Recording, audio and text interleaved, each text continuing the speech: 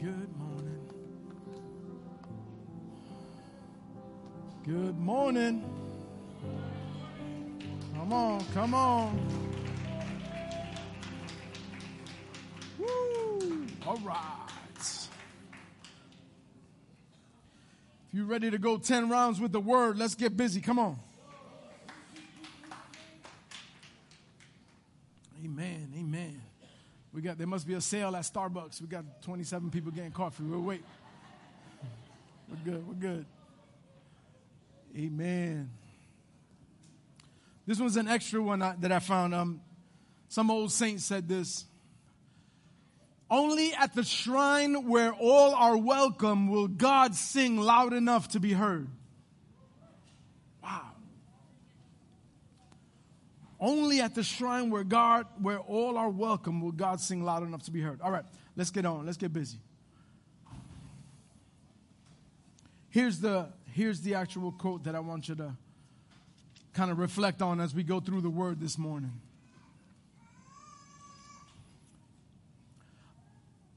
Our faith can't be dependent on what God does or doesn't do in our lives. It must remain on what He's already done.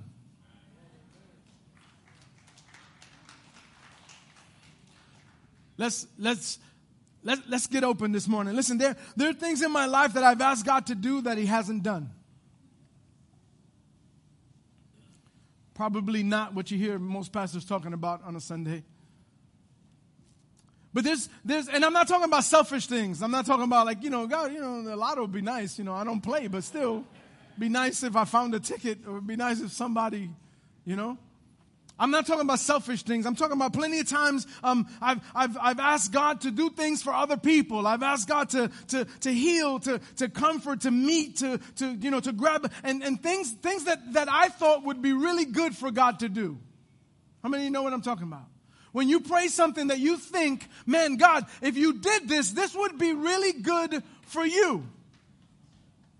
This will be good for your testimony. This will be good. People would think highly of you if you did this. And those kind of things are what I'm talking about. When I pray those things and God doesn't do it. And I would say, God, if you did this, may this person be changed by it and they would give you glory and that testimony would be good for you. And yet God doesn't listen to me. And a lot of times what God tells me in the silence is, I don't need you to do marketing for me.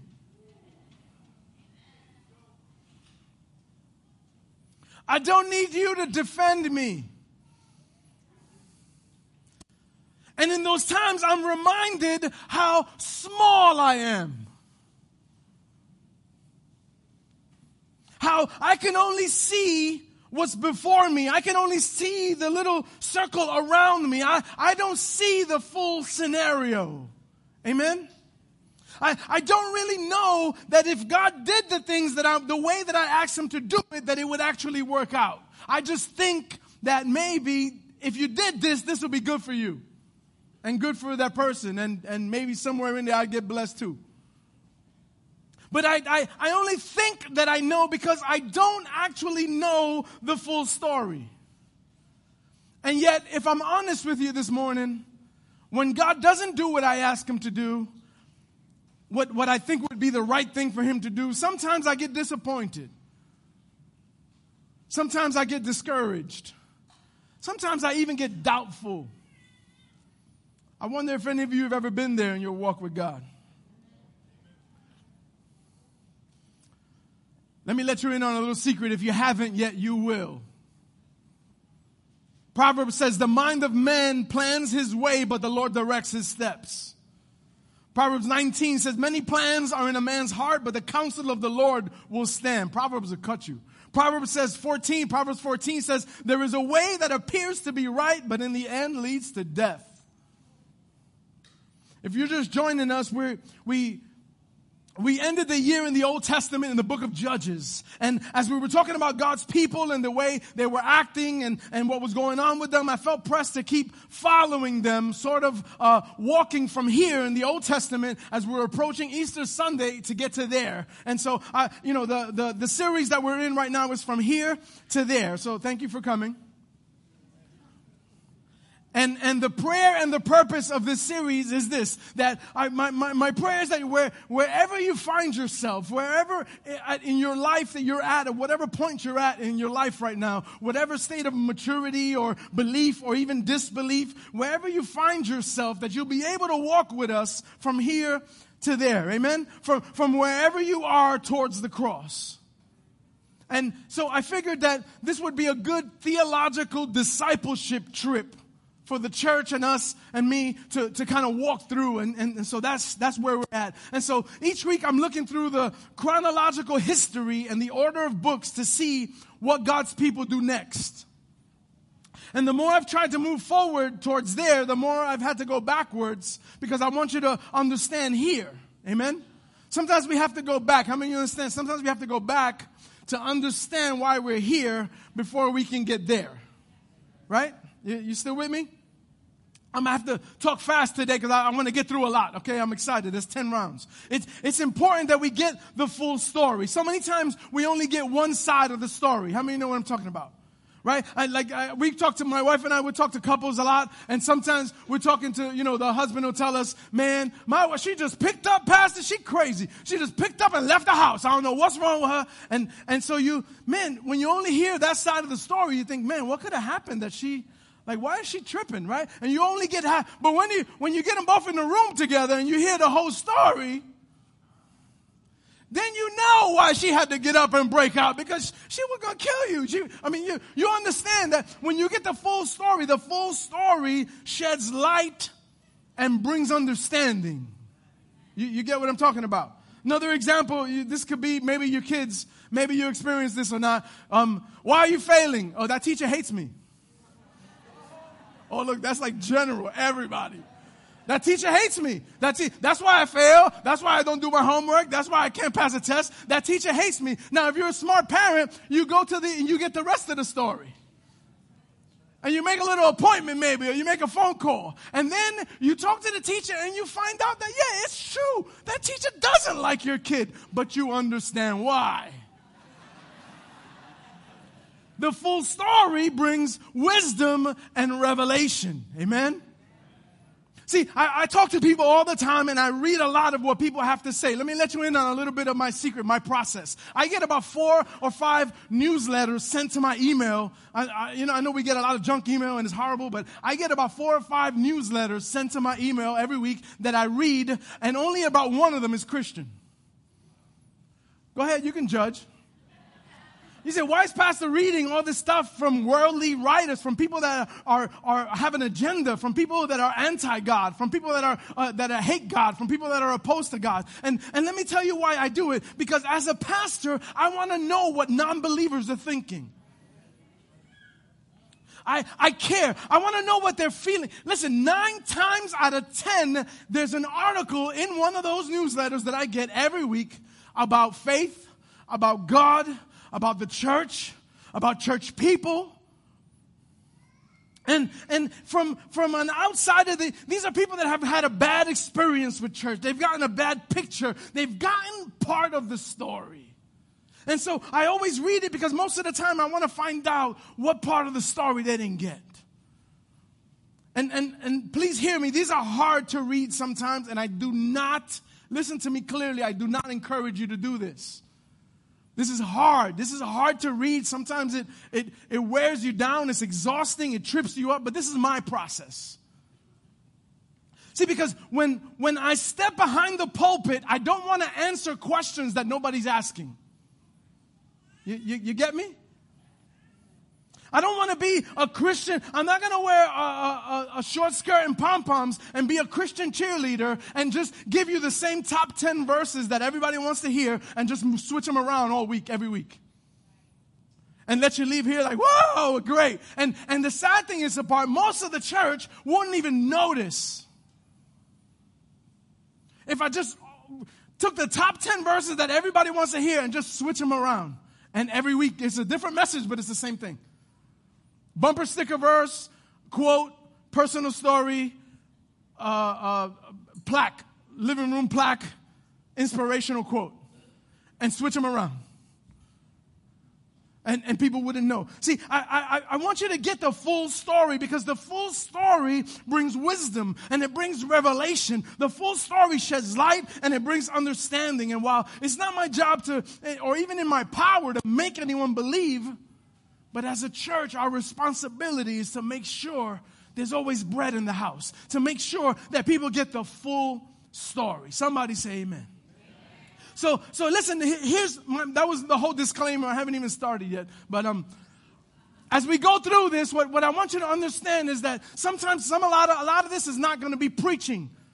It's not going to be, oh, what? Come on. It has to be a lot of teaching, right? So we have to have a balance of that. And so I'm just asking you to kind of bear with me, okay?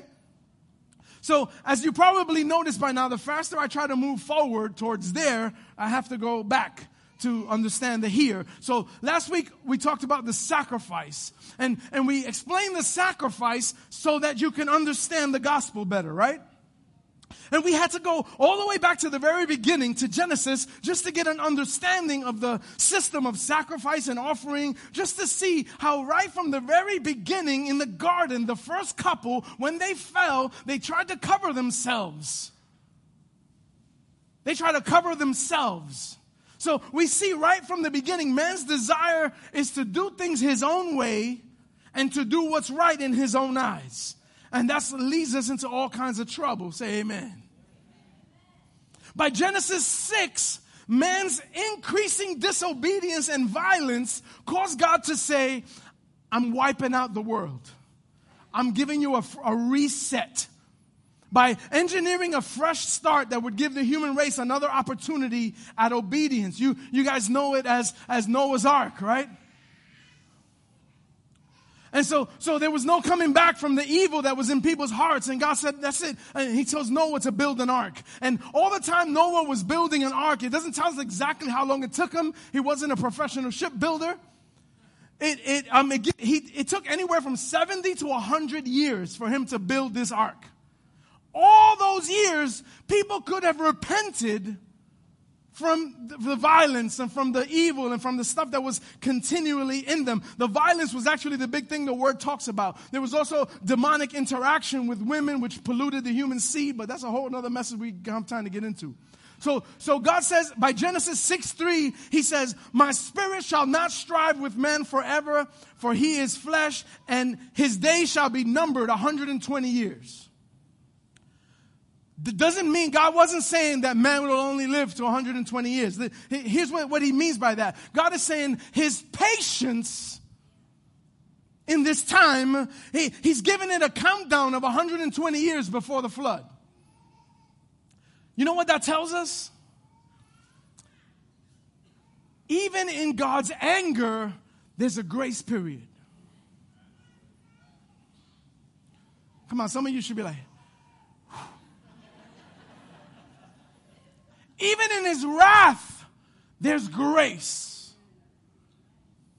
Now, when people read the story of the flood, people, atheists love this story. They go out, oh yeah, what a good God. He wipes out the earth, kills women and children, kills everybody. He said, oh, I made a mistake. Let me just wipe them all out. But you're not getting the whole story. See, when people talk about the story of the flood, nobody tells the story of the 120. Here's really, when you look at it, imagine if I sentenced you and I gave you 120 years to come clean. This debt has to get paid. 120 years, you have to come clean. You know, at 50, 60, you say, man, I got 40, 50 years to live left. Who cares? And so you let that run out. What you've done now is you've put that on your children. So who's wicked, God or you?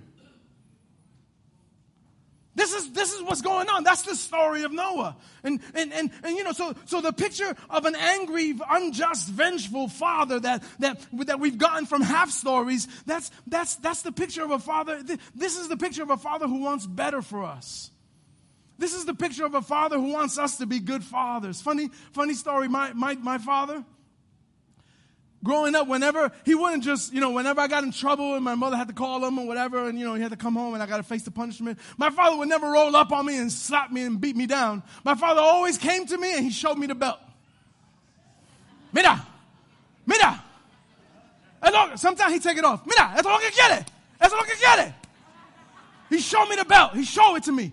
He showed me the belt for 20 years. Not once did it hit me.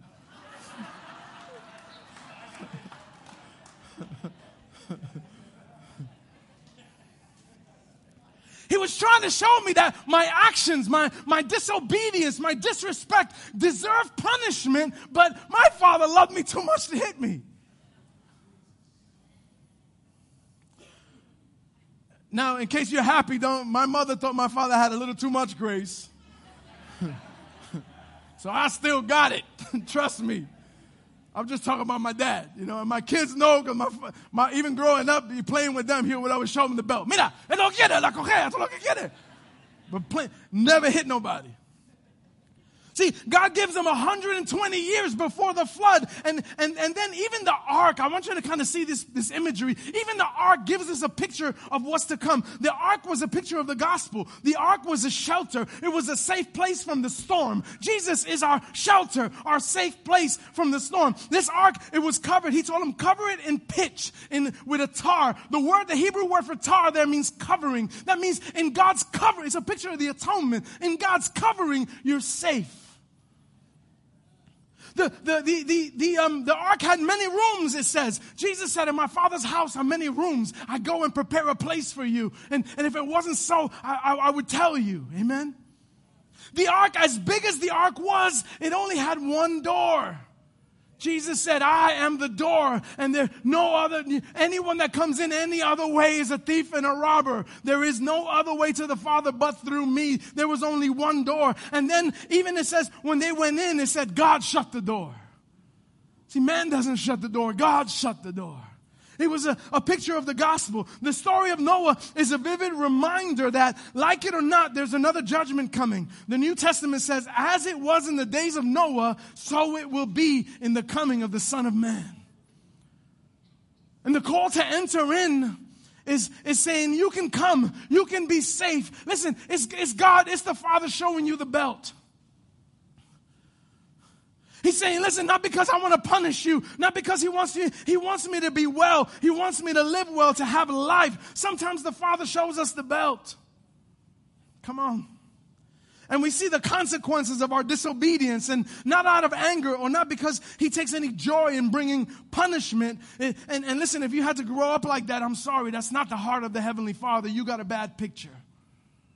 But thankfully we can be here and God can heal that and God can reset us from that. Somebody say amen.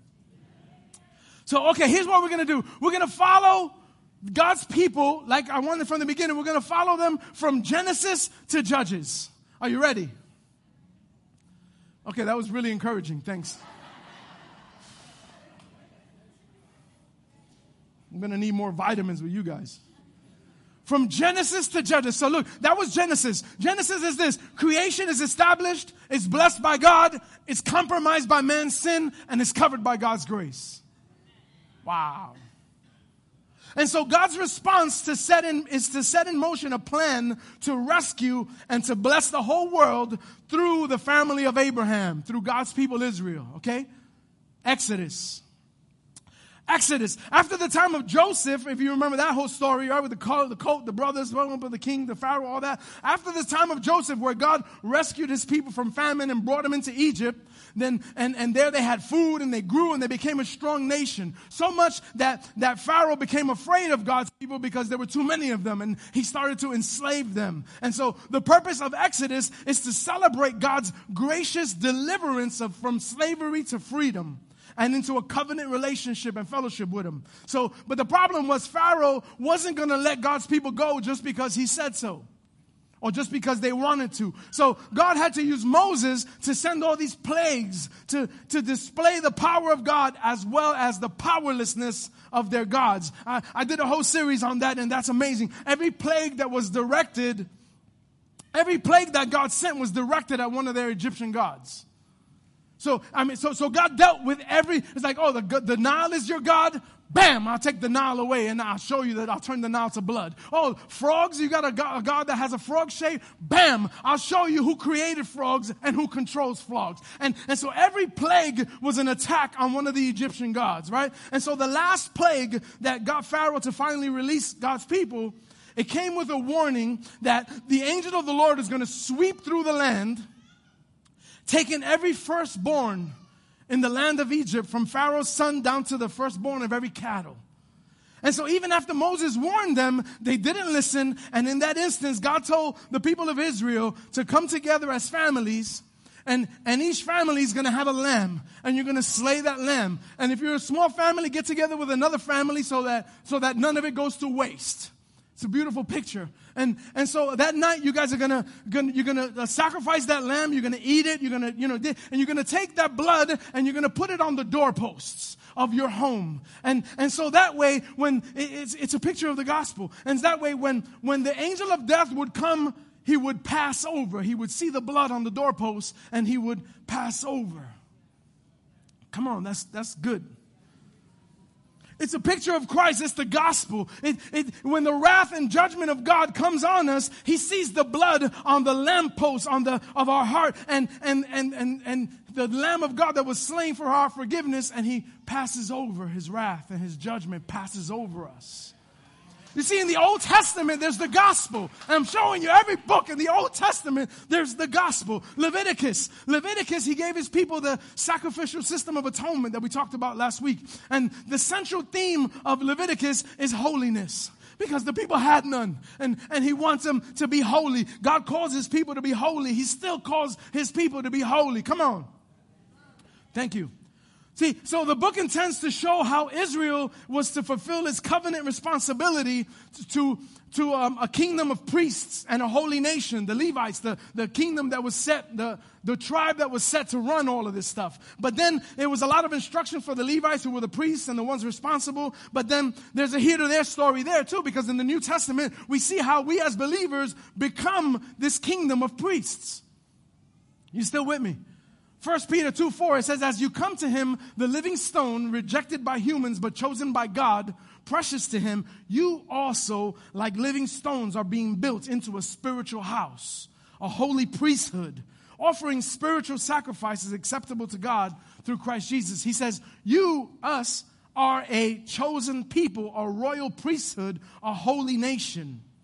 God's special possession, that you may declare the praises of him who called you out of darkness into his wonderful light. Once you were not a people, but now you are a people of God. Once you have not received mercy, but now you have received. See, when we accepted Christ, we were accepted into the family of priests. We became the tribe of priests, and now as a holy nation, we're called to be holy and to live holy. Book of Numbers. The book of Numbers covers the tragic 40 years of God's people in the wilderness after they are taken out of Egypt. After Moses leads them out of Egypt, they're going to head to the promised land. That's the promise. I have a land for you that's rich, that is overflowing with milk and honey. I have everything that you want in this place, and my promise is to your people that I'm going to deliver you to there. And so as they leave, the book of Numbers covers the tragic 40 years of God's people in the wilderness. Why? Because of their grumbling and their disobedience, and they're left to wander for 40 years. The theme of the book of Numbers is obedience, because the people had none. They continued to grumble, and they continue to complain. And it's Exodus and Numbers that comes to mind whenever I think of telling God what to do and what would be best. And how if, when I pray and I say, God, if you did this, that would be an amazing testimony. And then when you look at his people through these books, and we see over and over again that people see incredible miracles and are part of these amazing stories, but they blow it again and again. Imagine this. Imagine watching God release all those plagues over your enemies and you living with them and it doesn't touch you. Just put yourself in that place for a minute. God releases these plagues over your enemies. They're around you and it doesn't touch you. It doesn't affect your house. It doesn't affect your kids. It doesn't affect your cattle. It affects everybody. They're all sick. They all have lice and all those different plagues and frogs and it doesn't affect you. Imagine for a moment, right? Just kind of being, they don't touch you. Imagine being able to say to your enemies, we're leaving. Give us all your gold and silver and clothing for our trip, please. And watching them do it. The word says that Moses told them, tell the people when you're leaving, when we're ready to go, tell all those people that were your captives, tell them, listen, give me all your gold. It's not like he wasn't mugging them, but sort of kind of was. He said, by the way, we're leaving. You can't stop us. Give me all your gold and your silver and some extra clothing too for my kids and Granby and Abuelita, and I need extra chancletas and give me all your stuff. And they do it. Imagine now that God creates a pillar of cloud that goes before you all the time, leading you. And then at night, that pillar of cloud turns into a pillar of fire to provide light for you. And it always goes before you, no matter where you go. And it would tell you when to stop. When that cloud stops, you stop. And it would tell you when to go. When that cloud moves, you move. But you were able to move by day and by night because God provided. Come on. Just imagine for a moment living like this. Imagine being those people that God would lead, that everywhere you look, no matter how you felt today, you could look out and say, oh, there's the cloud. God's with me. Imagine being in the dark and just opening your eyes. You had a bad dream and you open your eyes shook and you look out. Oh, there's the pillar of fire. God's still here.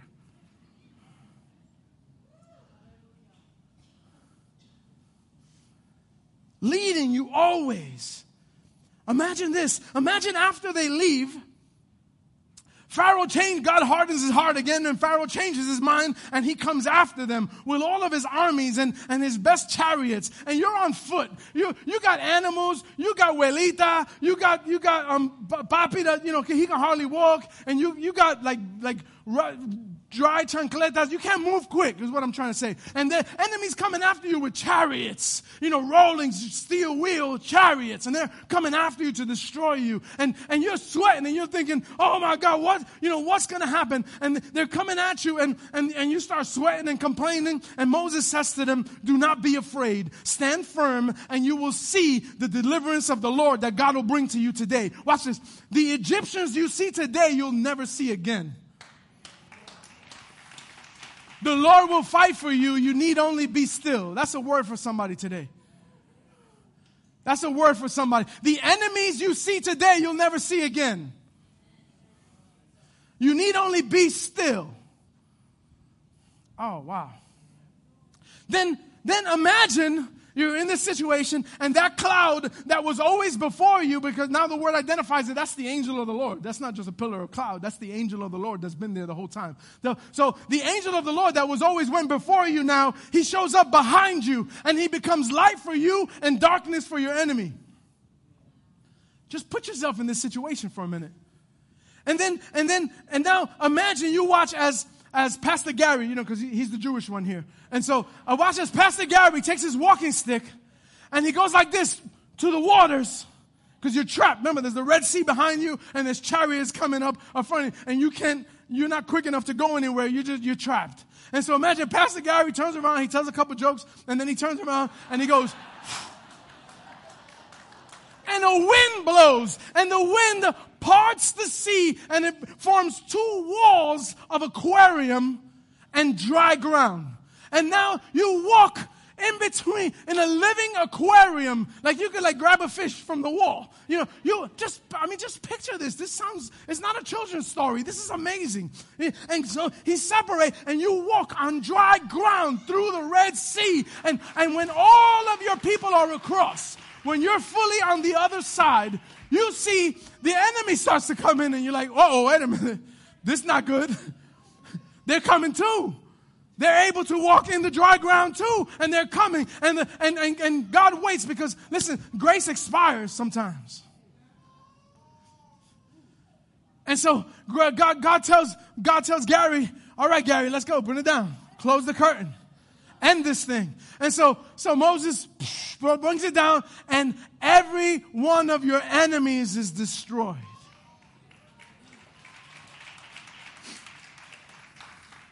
I love a quote that says, sometimes God brings us into deep waters because he knows your enemies can't swim.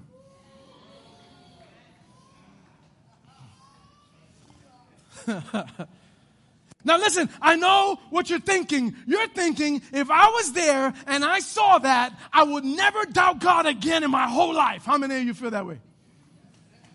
Come on. You kidding me? God don't have to talk to me again. I'll never doubt him again. If I walk through an aquarium that was just held together supernaturally by your spirit, if I was in a place where God would lead me by day and a fire by night, if I was being led by God like that, listen, when they were hungry, God sent down food and they complained. When they were thirsty, God hit a rock and water came out and they drank. If I lived like that, I would never ever doubt God again. How many of you would be like, yeah, definitely. You're all liars. You're full of it, all of you. We, including me, we're full of it. How many times as a kid your kid told you for Christmas, if you buy me this, just give me this. Come on, how many? Just the Xbox, just the PlayStation. You don't have to buy me nothing for any other Christmas. How many of you said that? No, doesn't matter. No more birthdays, no more. It doesn't matter. Just buy me this. Please, Dad. Please, Mom. Just this one. You don't have to buy me nothing for 5 years. See, our faith can't be dependent on what God does or doesn't do in our lives. It must remain on what he's already done. And he's already made a way for us. 3 days later, they were complaining. 3 days. Not 3 years. 3 days. They were complaining. They said, oh, God, why'd you bring us out here so we could die of dehydration? I'd kill them all myself. You know what I'm saying? Like, really? Do you remember You remember Wednesday, what we went through, bro? It was Wednesday. Like Friday, Saturday, you complaining? He's already made a way for us. He's already provided a covering for us. He's already given us the Spirit of God to lead by day and a light by dark. And he already goes before us and behind us, and his hand of blessing is on our life. Come on, somebody say amen. Deuteronomy. Moses has been leading these people now through the wilderness, through all this time, going through all this. And here in Deuteronomy, he gives his final words of wisdom and warning to the younger generation. See, the older generation have complained and grumbled so much that God said, you're going to wander, you're not going to see the promised land. And so now he talks to the younger generation, and he's giving them his parting wisdom, his parting words, and he reviews with them everything that happened in the book of Exodus, Leviticus, and Numbers. Everything that happened from Egypt to Mount Sinai. You think this is a long message? That was a long message. And he explains everything that happens in the wilderness. He goes over the laws of the covenant. And he urges them, love God, be faithful. He's telling the youth, man, this is a huge youth group. And he's just telling the youth, man, be strong, be faithful, be good to God. God will be good to you. Stay in him, walk with him, trust him, let him lead you. Listen, learn from our example. We blew it. We're not going to go into the promised land. You're going to go in, do the right thing. Moses is talking to them, and he appoints Joshua, who's going to lead them into the promised land. And then he dies, along with the older generation who was too stubborn and disobedient to enter. Church, I don't want to be that older generation. Let me just side note, right? I don't want to be that older generation. I want to be a viejo that goes in with the young guys. Amen? I don't want to be the older generation that's too stubborn, too stuck in our ways, and too set and doesn't want to change, doesn't want to follow God, doesn't want to trust God, doesn't want to believe. I want to go with the young people. And so he dies, and that older generation dies. Book of Joshua. Joshua shows us how God has been faithful to the covenant of Abraham way back in the beginning by bringing them into this land. So see, those people never got to see the promise that God made to them, but their children's children did. Listen, your children's children will either pay or reap the blessing. Can you kind of feel the weight of that? The generation that's under you, that generation will either pay or reap the blessing because of you. Man, I don't know about you, but that's a heavy weight. That's a heavy burden. But that's something that you can make right very easily by just saying, God, I surrender to you. God, I surrender to you. I'll pay the debt so that my kids can be blessed. Come on. Listen, you might not even have kids. You might be like, I ain't never having no kids. I've seen enough kids running around the church. I don't want none of them. I don't have no kids. But you understand the place that you play. You're still a dad. You're still a father. You're still a mother. You understand, you're still an elder. You're still older than and have a responsibility. You can say, I'm going to pay the debt so that they can be well. So that they can be right. I'm going to at least give them a fighting chance. Somebody say amen. So the book of Joshua shows us that God has been faithful to the covenant that he made to Abraham by bringing them into the land. And even through all of the disobedience and the rebellion of the fathers before them, he keeps his promise to this next generation. And the book of Joshua recounts the battles and the barriers that the Israelites experience and they're entering the promised land. It shows us that God is faithful, and while not all the territories conquered yet, the Israelites have safely settled into the land promised to Abraham, and that's amazing. And here we are back at the book of Judges. Worship team, you guys can come up. We've gone from Genesis to Judges.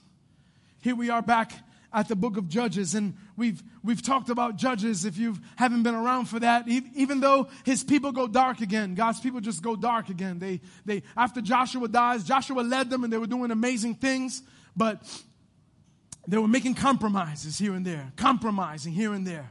Until they just went dark again. And they did the worst things that they could possibly do. They start turning to false gods of their enemies and they worship them. And then those same gods that God already showed him how they were not gods at all. He already showed them how they're defeated and powerless. They start to worship those gods. And it wasn't uncommon for a Christian, Israelite. There weren't Christians back then. They were Israelites, God's people. It wasn't uncommon for them to worship God and to worship Baal and to worship Asherah and to worship all the other gods of the Canaanites and of these people. It's a lot like us today.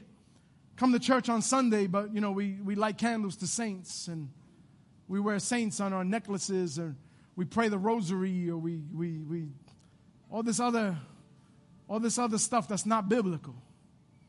Kind of the same thing. We can look at them and judge, but we kind of fall into that, a lot of us today. And it might not look the same, but it's the same to God. We're here in church and we're quoting scripture, but then on Tuesday we're saying, hey, my sign today, my zodiac says. You going to listen to God, or you going to listen to a fish? That's funny. Yeah, what we learned in the book of Judges is that every time they go dark, every time they get lost, every time they find themselves enslaved, and God showed them the belt. A lot of times in Judges, God showed them the belt and said, look, Toma, this is what you want, Toma. And he would release them into the enemy, and they would be enslaved by them. And they would live horrible. And then they would call out to God. And then God would hear them. And then God would raise up a judge. And then God would honor them, and God would bring them into a place of freedom, into a place of safety. And they would enjoy a season of peace with God until they messed up again. And they turned again, and they go dark again. And the book of Judges was that cycle that continues to happen. And it was 150, 200 years of history. The cycle repeats again and again. And yet every time they call out, God hears, God raises a judge to save them and point them to the king that's coming. Church, there's a king that's coming. You can get excited over there. That's good. There's a king that's coming. They hadn't seen him yet in this time, but there was a king that was coming. And we're going to go from here to there. Amen? See, church, I went to the beginning because I didn't want to have to keep doing little pieces. And so I wanted to, all right, we went from Genesis to Judges. I wanted you to see the full story. Amen? I wanted you to see God from the beginning. I wanted you to see God's intention from the beginning. Amen? Would you stand with me a moment? I want to kind of summarize it this way.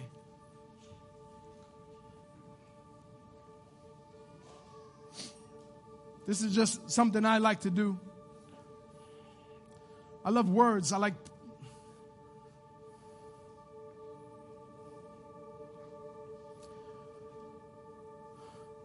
creation.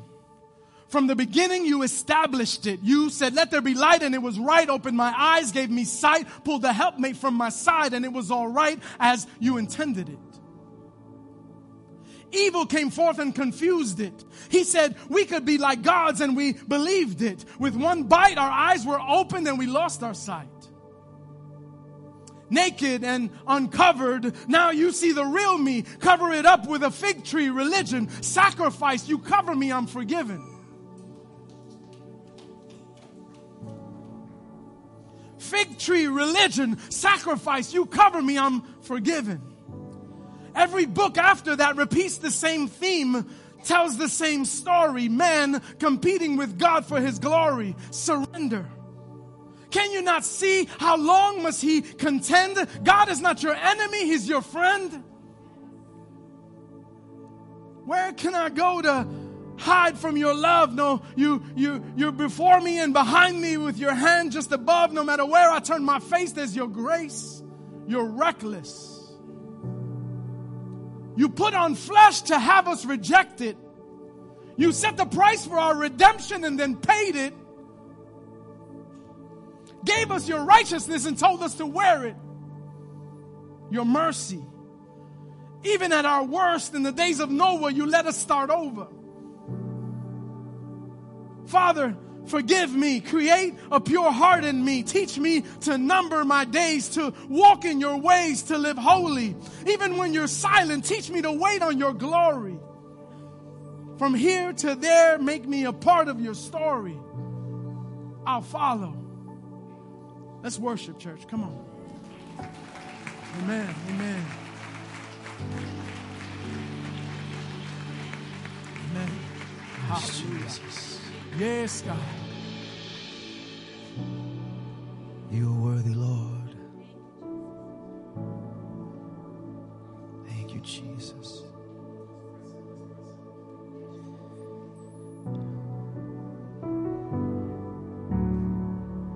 Father, have your way.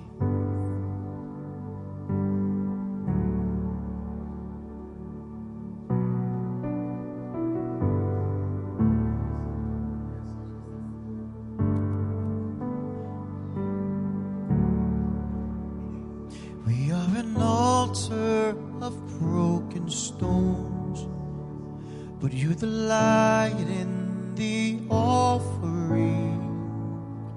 You have the heavens to call your home, but you abide in the song we sing. We are an altar of broken stones, but you the light in the offering. You have the heavens to call your home, but you abide in the song we sing. We sing hallelujah, hallelujah, hallelujah. We sing hallelujah, hallelujah, hallelujah. We sing hallelujah.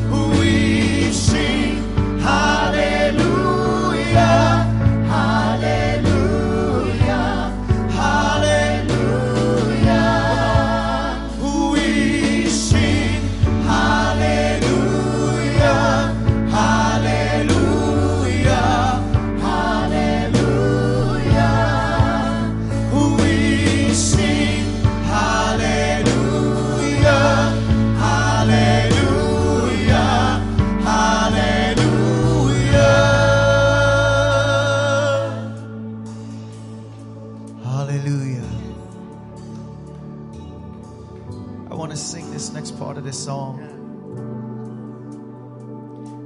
But in just on reflecting on the word that Pastor gave,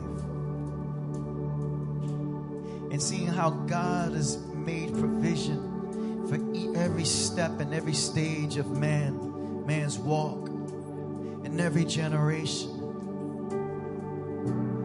and then knowing that He is soon to return, and knowing that we're living in this dispensation of grace, just this time of grace. And what will you do in this time that you have right now? Because that time has been a long time, but our personal time is real short. You know, you may have a good 40, 50, 60, 70, 80 years, maybe. But some of us don't come to the realization of who God is and why we need Him and why He loves us until later on in our lives. Because in our youth, we just want to YOLO, right? But see, you can have the best for here and for last.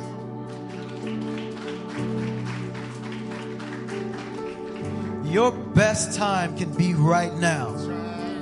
Your best life can be right now. And that best life, I'm not saying it doesn't come with ups and downs. And yeah, you're going to have to work out your salvation. But thank God that's already been paid for. But you're going to have to trust God in some seasons. And it's going to be real tough. But you're going to have to trust God that He knows what He's doing. And I'm sensing there's some people here that have been let down by man, and they don't know how to trust anybody right now. But God is saying that He's been watching over you all this time. And He's shown you more than enough. And maybe you didn't realize it. And He's delivered you from more than enough. And maybe you didn't see it. But He's saying right now, today, that would you trust Him? Would you step into this life, this whole life? Can you trust Him to pick the pieces back and put them back together? Because a lot of us have been broken. But God is the most awesome fixer, man. Because He did it for me. And at 45 today, I'm living my best life, man.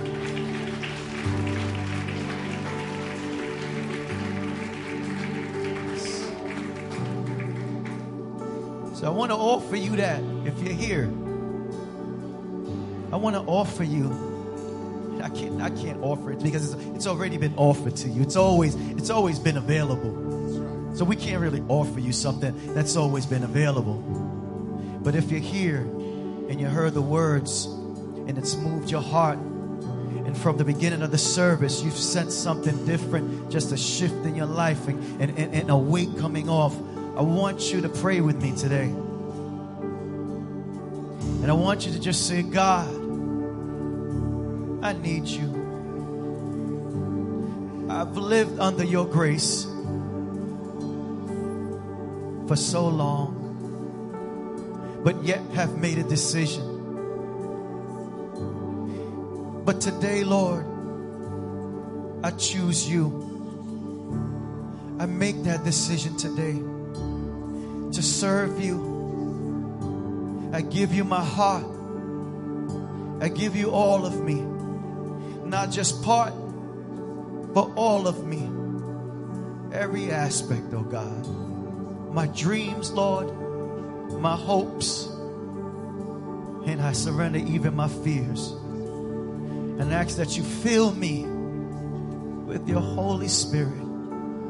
And you seal me, that everyone would know that I'm yours and I belong to you. And I pray as I move forward, Lord, in this new life, Lord, that you would teach me how to love you and how to love others. If you said that prayer, welcome to this family.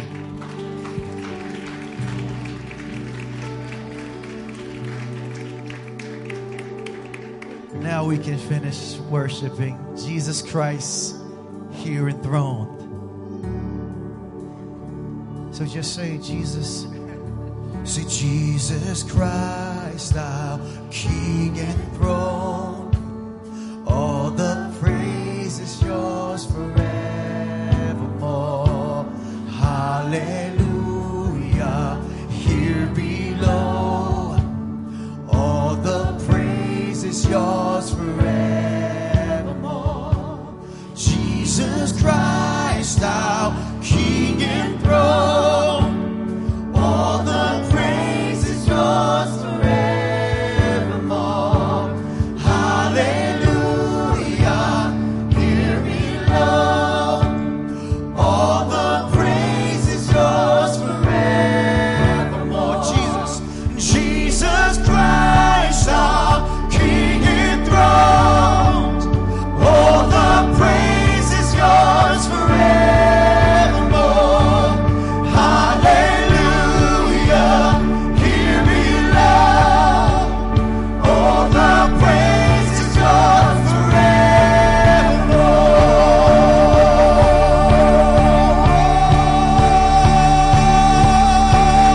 We sing hallelujah, hallelujah, hallelujah. We sing hallelujah, hallelujah, hallelujah.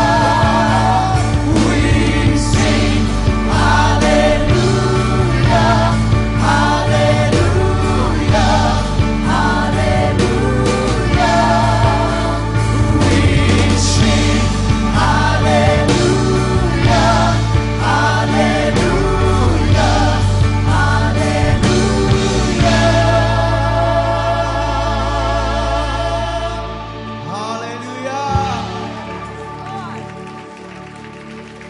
Praise God. You are blessed to be a blessing. So be a blessing this week. Have a wonderful week. See you here Sunday next week. But you know what? How about we start communicating throughout the week, right? Not just Sunday, man. Reach out to somebody this week. God bless you.